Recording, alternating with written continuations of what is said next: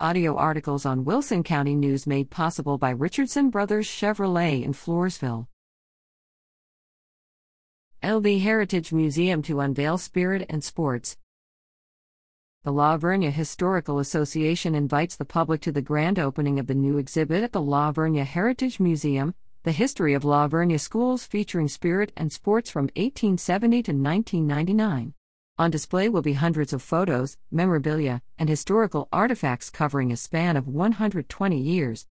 The exhibit, the first in a series of exhibits about the schools in La Vernia, will open on Sunday, May 15, from 12 to 3 p.m. and every first and third Sunday of the month through December 2022. Appointments are available, as are group tours, by calling 210-392-3281. Admission is free.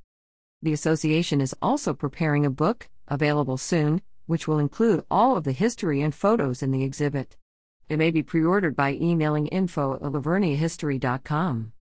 For more information, visit www.laverniahistory.com.